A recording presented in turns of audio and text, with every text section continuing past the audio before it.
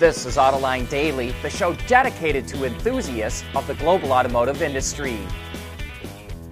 Thousands of Porsche, Audi, and Bentley vehicles have been impounded by U.S. custom officials because they reportedly have an electronic component that was made with forced labor in China.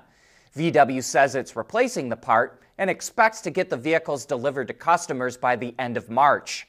The Financial Times reports that the component was made in Western China, and it's against U.S. law to import products that were made with forced labor in China's western Xinjiang region. The VW Group, which those luxury brands are a part of, is under immense pressure to sever ties with a plant that a subsidiary of its joint venture partner operates in the region. As we reported yesterday, VW is in talks with SAIC about ending its involvement at that plant because forced labor may have been used to build a test track near it.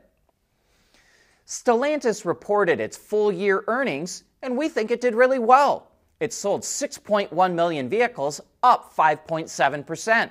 Revenues came in at 189 billion euros, up 6%. It posted an operating profit of more than 24 billion euros with a 12.8% profit margin, and its net profit was 18.6 billion. It also generated free cash flow of nearly 13 billion euros, which gives the company a substantial war chest. Globally, it handed out nearly 2 billion euros in profit sharing to employees. UAW workers in the U.S. will get an average of $13,860, but that's down from last year's $14,760. So why did UAW members get less profit sharing? It's because of the strike. That cut into Stellantis' U.S. profits and cut $900 from union members' profit-sharing checks. The Italian government is butting heads with Stellantis over building more vehicles in the country. Italy wants Fiat, which is part of the Stellantis group, to boost production to 1 million vehicles a year, up from 750,000 last year. But Stellantis wants more subsidies and incentives to increase that production. Italy has set aside 6 billion euros to support domestic auto production next year, and part of that funding is being used to lure another automaker to the country because of its battle with Stellantis. But in our mind, the only real viable options would probably be a Chinese company or VinFast. And many countries in the EU want to keep the Chinese out, but governments are also courting them because they want to bring in more jobs. And here's something you should expect to see more of. German supplier Continental announced that it's laying off 7,150 workers to help cut costs. It's axing 1,750 jobs in research and development, while the rest are administrative positions. And 40% of the cuts are in Germany. It's also looking at merging sites in Germany and elsewhere. Last year, the company said it's looking to save 400 million euros annually starting in 2025. And it needs to cut costs because ICE sales are dropping, EV demand is slowing, and price cuts are forcing it to be leaner.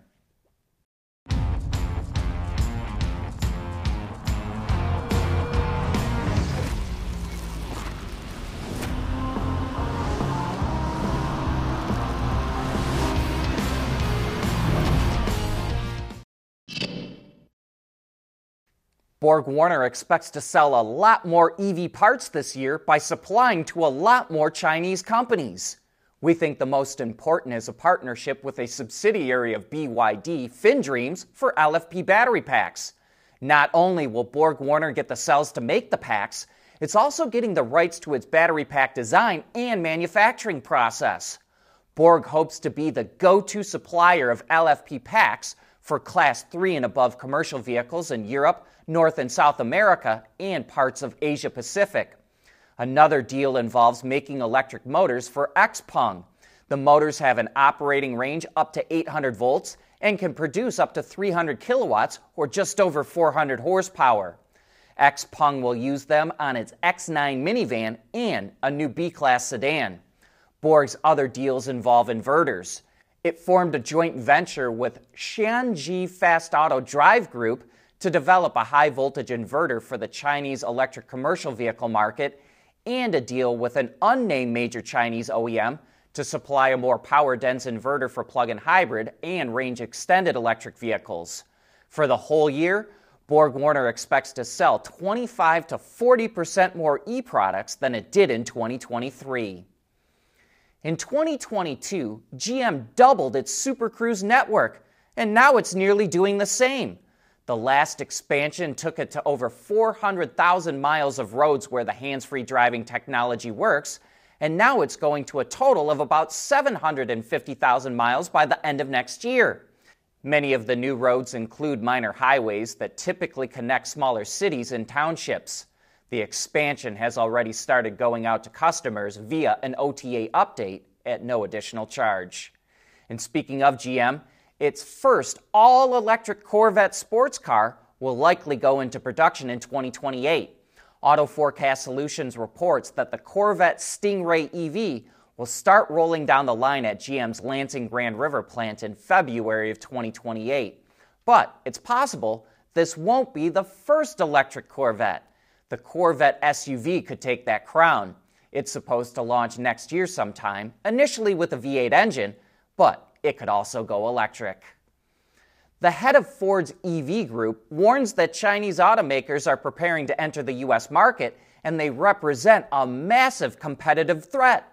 Marin Jaja, the head of Ford Model E, admits that Chinese automakers have a technological lead, especially when it comes to electric cars. He predicts that they'll establish assembly plants in Mexico to gain access to the U.S. market without having to pay a 25% import tariff. Ford is particularly concerned about cars like the BYD Seagull, which has a base price under $11,000 in China. It estimates that the BOM, or bill of material, of all the components needed to make the car is only $8,000. And that's exactly why Ford launched a top-secret skunkworks program to develop an electric car that significantly slashes costs. Marin Jaja says the U.S. auto industry better get fit now or it doesn't have a future. He created the first EV skateboard, pushed the development of hydrogen fuel cells, and was one of the pioneers of autonomous technology. So what's he up to now? Larry Burns is the former head of R&D at General Motors and is a fountain of information on the future of automotive technology. He's also our guest on Autoline After Hours today, and we invite you to sit in to hear what he has to say. Frank Marcus from Motor Trend will also be on the show, so join John and Gary to learn about the latest tech trends in the automotive industry. But that brings us to the end of today's show. Thanks for tuning in.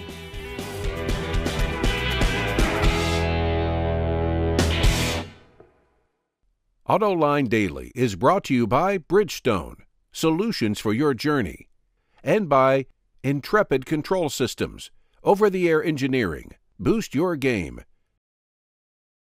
We want to know what drives your testing. OTA, connected car, diagnostics, remote testing. Intrepid Control Systems is here to help you work from anywhere. Intrepid Control Systems, driven by your data.